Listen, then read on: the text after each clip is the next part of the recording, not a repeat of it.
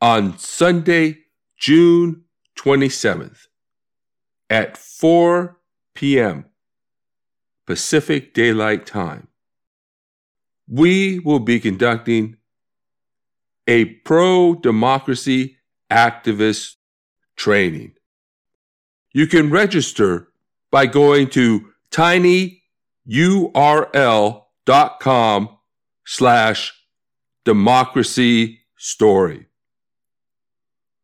Come, build a pro-democracy movement by telling your own story of why we must fight for democracy and pass the For the People Act. By telling your democracy story and helping others tell their story, we increase the number of Americans who can enthusiastically advocate for the bill from their own authentic voice and in their own communities. Come, inspire others to call their senators and tell their stories. Together, we will build hope, community, and excitement around democracy and the For the People Act, and showcase to the Senate the broad public support for this legislation. Welcome to Bible Study for Progressives, a show where moderates, liberals, and leftists of all faiths and ideologies come together to discuss scripture, spirituality, and politics. Coming to you from Vreda House Studios in extremely hot Pasadena, California, this is Bible Study, Parody and Subversion in Matthew's Gospel.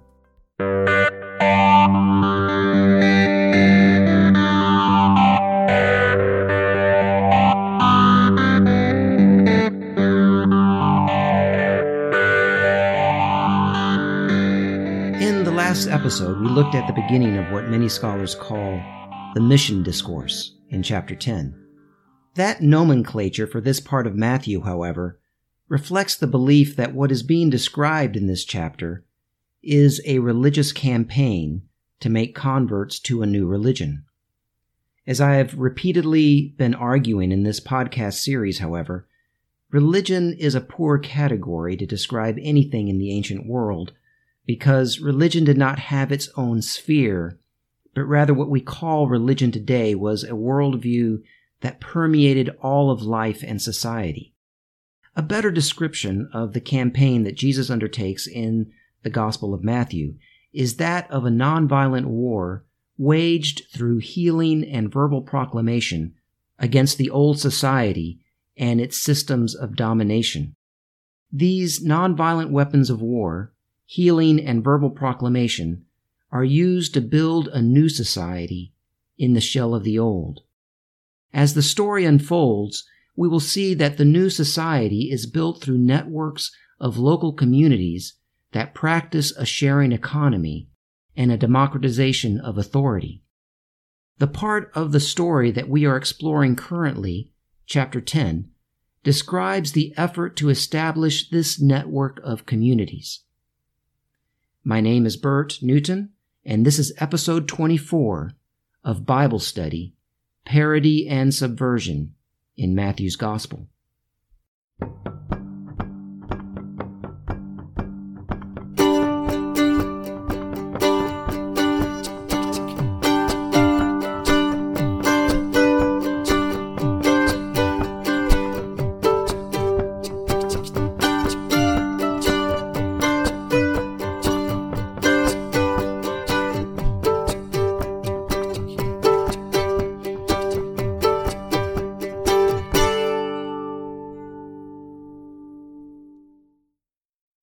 We saw in the last episode that Jesus in chapter 10 is sending out his disciples as organizers to spread the message of the new society, or kingdom of heaven, and enact signs of its coming through healing and casting out demons.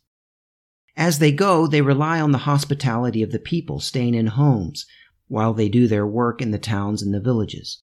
In this way, they are setting up a network of local communities that will form the basis of the new society. But Jesus warns them that their work will encounter a lot of resistance, and it will be very dangerous. Now, a brief note of explanation before we proceed. A lot of the language in our text, as previously, but even more now, will seem very strange and odd, partly because translators have used religious language to translate it, but also because it alludes to other texts that we are not familiar with and uses phrases from a literary and social context that we are also not familiar with. You may have noticed that I'm tending to break up passages into smaller and smaller bits in recent episodes. Well, I'm going to do that even more in this episode, because the language in this chapter is difficult to unpack without frequent reference to context. We're going to look at the rest of the chapter in even smaller portions. Let's begin with the first half of verse 16. Matthew 10:16. Jesus says, "See, I'm sending you out like sheep into the midst of wolves." This image of wolves or other wild animals is a familiar image in ancient Israelite literature, symbolizing the oppressive foreign powers who prey on the people of Israel. Jesus sends out his disciple organizers to do their work in a hostile landscape. Israel suffers under a brutal Roman occupation, and Rome's spies and informants are everywhere, ready to alert the authorities who will pounce like wolves on these revolutionary organizers. Jesus continues in the second half of the verse, "So be wise as serpents and innocent as doves." This is the sort of advice that one would expect in the situation that they are in. They need to be smart about their movements, but they are to remain innocent, or in other words, nonviolent.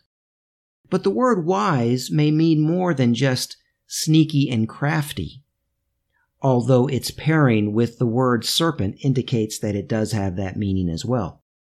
The use of the word wise here may point to something more profound in the thematic symbolism of this story.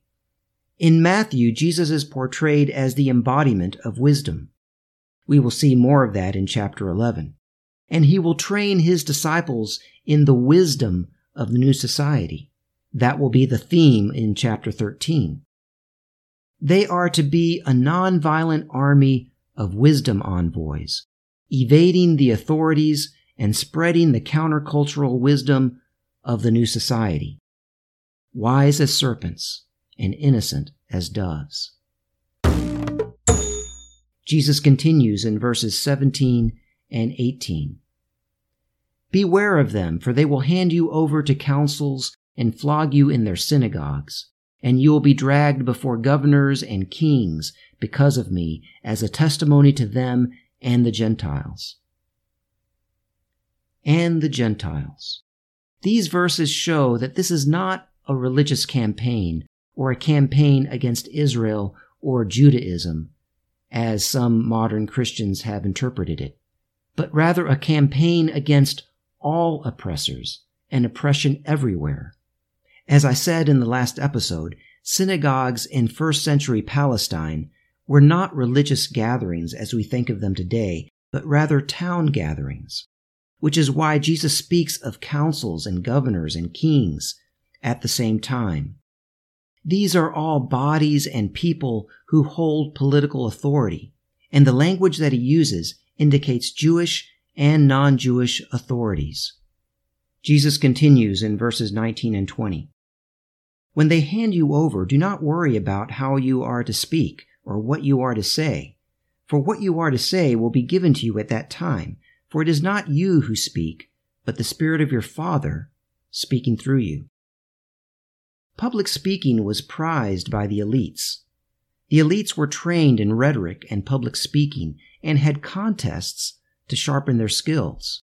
Naturally, uneducated, illiterate peasants would feel inadequate to speak at any length in the presence of these elites, inadequate to articulate a legal defense, much less to proclaim a message. Here, Jesus assures his peasant disciples that they will be able to speak boldly and prophetically to the elites before whom they are dragged in chains. The elites are powerful patriarchs, the fathers of the society. The empire was built through a pyramid of fathers. Jesus already taught his disciples that they have only one Father, the one in heaven, and that they are all brothers and sisters. Here he tells them that their Father will give them the words to speak to challenge the authority of the fathers of society. These peasant organizers need not be intimidated by the patriarchs of the major households who hold the seats in the councils, because a greater patriarch, their Father in heaven, will give them words that will proceed from their mouths as a double-edged sword, to use imagery from other parts of the New Testament. These words will expose the sins of their accusers, something that Jesus will come back to later in this speech, and which we will cover in the next episode of this series. For now, Jesus continues in verse 21. Brother will betray brother to death, and a father his child, and children will rise up against parents and have them put to death. This may sound extreme, but it is what happens in revolutions against oppressive regimes. Common people, friends, even family members might be informants, turning in even their own friends and family to be put to death. Additionally, as I've mentioned in previous episodes, Jesus' movement will tear apart the very foundation of their society, the patriarchal households. And that tearing apart is what Jesus is describing here. Households headed by a patriarch were the foundation and building blocks of the empire. The empire was constructed through a pyramid of households. These households were conceptualized as existing in larger households of tribes and nations, so that nations were referred to as houses or households. Israel was referred to as a house, and so was the Roman Empire. The emperor was called father and held the position of the grand patriarch of the imperial house of Rome, the big daddy at the top of the pyramid. Jesus' movement will tear apart these households and construct a new house, a house of mercy and justice, which is why he later refers to himself as a householder or the master of a house. Let's continue with the first half of verse 22. Jesus states, "And you will be hated by all because of my name." Now, I want to address this whole "because of my name" business. For most modern readers, this phrase on the lips of Jesus proceeds from his divine status, or his status as founder of a religious movement. After all, many Christians today conclude their prayers by saying, "This we pray in the name of Jesus," or "in your Son's name," or some version of that. So this phrase, "because of my name," on the lips of Jesus in Matthew, comes across as religious speak, reinforcing the divine status or religious founder status of Jesus. What we tend to forget is that whatever divine or religious status Jesus has, and he does have divine status, Matthew is also portraying Jesus as a peasant king. Kings would instruct people to do and say things in their name. So this verbiage, in its original first century setting, needs no more than that as its origin. Jesus is speaking as the wise peasant king. He tells his followers to do things in his name and that they will be hated and persecuted because of his name. Of course, he is the anti-king king, the one who will subvert the kingdoms of this world and establish a new upside-down kingdom where the first are made last and the last are made first. But to effect all of this, he has to speak like a king. That's central to the literary portrayal of Jesus in Matthew. Jesus is the peasant king, the upside-down king, establishing an upside-down kingdom. Let's continue with the second half of verse 22. Jesus says, "But the one who endures to the end will be saved." Again, if we are hearing this with a religious frame, it sounds like Jesus is promising heaven to those who don't abandon his new religion. But if we read this text as a rhetorical speech about waging a nonviolent socio-political revolution, and we remember that the word translated as saved has a much broader and often more political meaning than is normally understood by modern-day Christians, then it will come out very differently. The word usually translated as saved in English translates a Greek word that is often used in the ancient Greek version of the Hebrew Scriptures for saving Israel from oppressive empires or saving the king from political enemies. The sort of wording that Matthew uses here, the one who endures to the end will be saved, is typical of language used in a genre of ancient Jewish resistance literature called apocalyptic. Apocalyptic is a style of writing that often uses end-of-the-world imagery to imagine the defeat of an empire or any unjust system. While Matthew does not employ the apocalyptic style as thoroughly as some other writings of the time, this gospel definitely uses it. We will see more of it later, and we are getting a taste of it here. In fact, very similar verbiage to that used here in Matthew 10:22 is used in another more thoroughly apocalyptic work of Jewish resistance literature from the first century. 4th Ezra. 4th Ezra 6:24-25 reads, "At that time friends shall make war on friends like enemies. And the earth and those who inhabit it shall be terrified, and the springs of the fountains shall stand still, so that for 3 hours they shall not flow. And it shall be that whoever remains after all that I have foretold you shall himself be saved, and shall see my salvation and the end of my world." 4th Ezra, like Matthew, uses apocalyptic, end-of-the-world imagery to envision the defeat of Rome. The phrase, "the one who endures to the end," seems to be stock verbiage used in resistance literature of the time to encourage rebels to continue the struggle. As Jesus' speech proceeds, we will hear this idea more fully developed. So Jesus continues in verse 23. "When they persecute you in one town, flee to the next, for truly I tell you, you will not have gone through all the towns of Israel before the Son of Man comes." Now that sounds like the end of the world, doesn't it? The coming of the Son of Man. This is one of those verses that baffles commentators. What does he mean by saying that the Son of Man will come before his disciple organizers can go through all the towns of Israel? The coming of the Son of Man is commonly thought to refer to the second coming of Christ.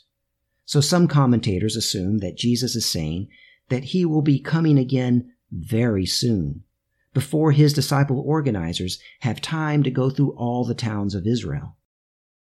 That would be very strange if that is what he is saying, because the author of this gospel is writing it approximately 50 years after the story takes place. More than enough time for this initial mission to all the towns of Israel to be completed. And of course, Jesus has not yet returned. So there must be another meaning. The coming of the Son of Man is an image from the book of Daniel, chapter 7, of the victory of the people of Israel over the empires that have oppressed it.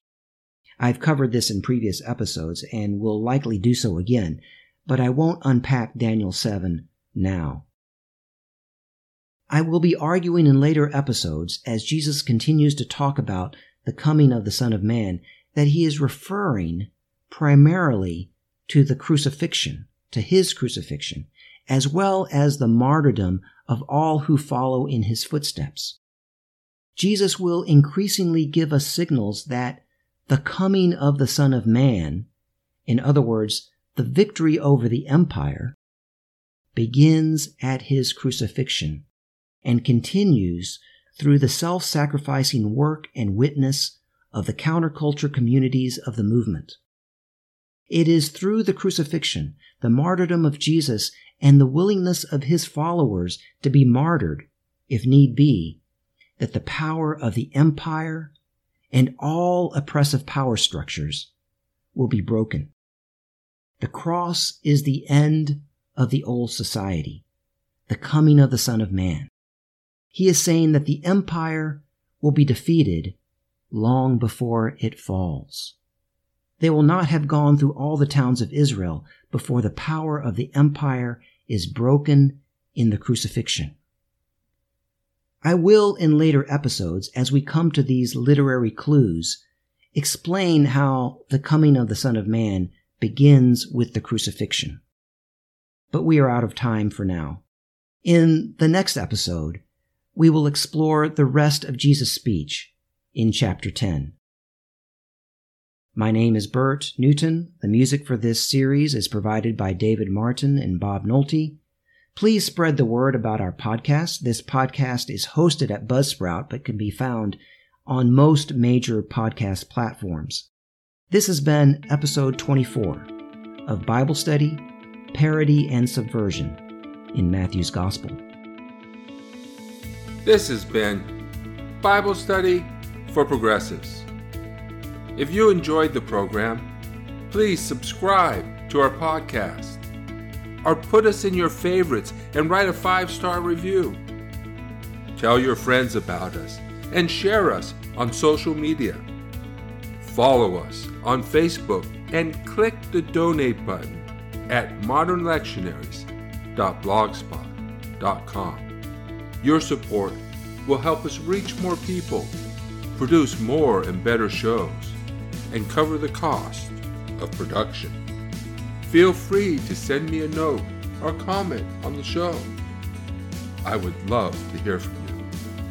Until next time, this is Rich Procida. Thank you for listening.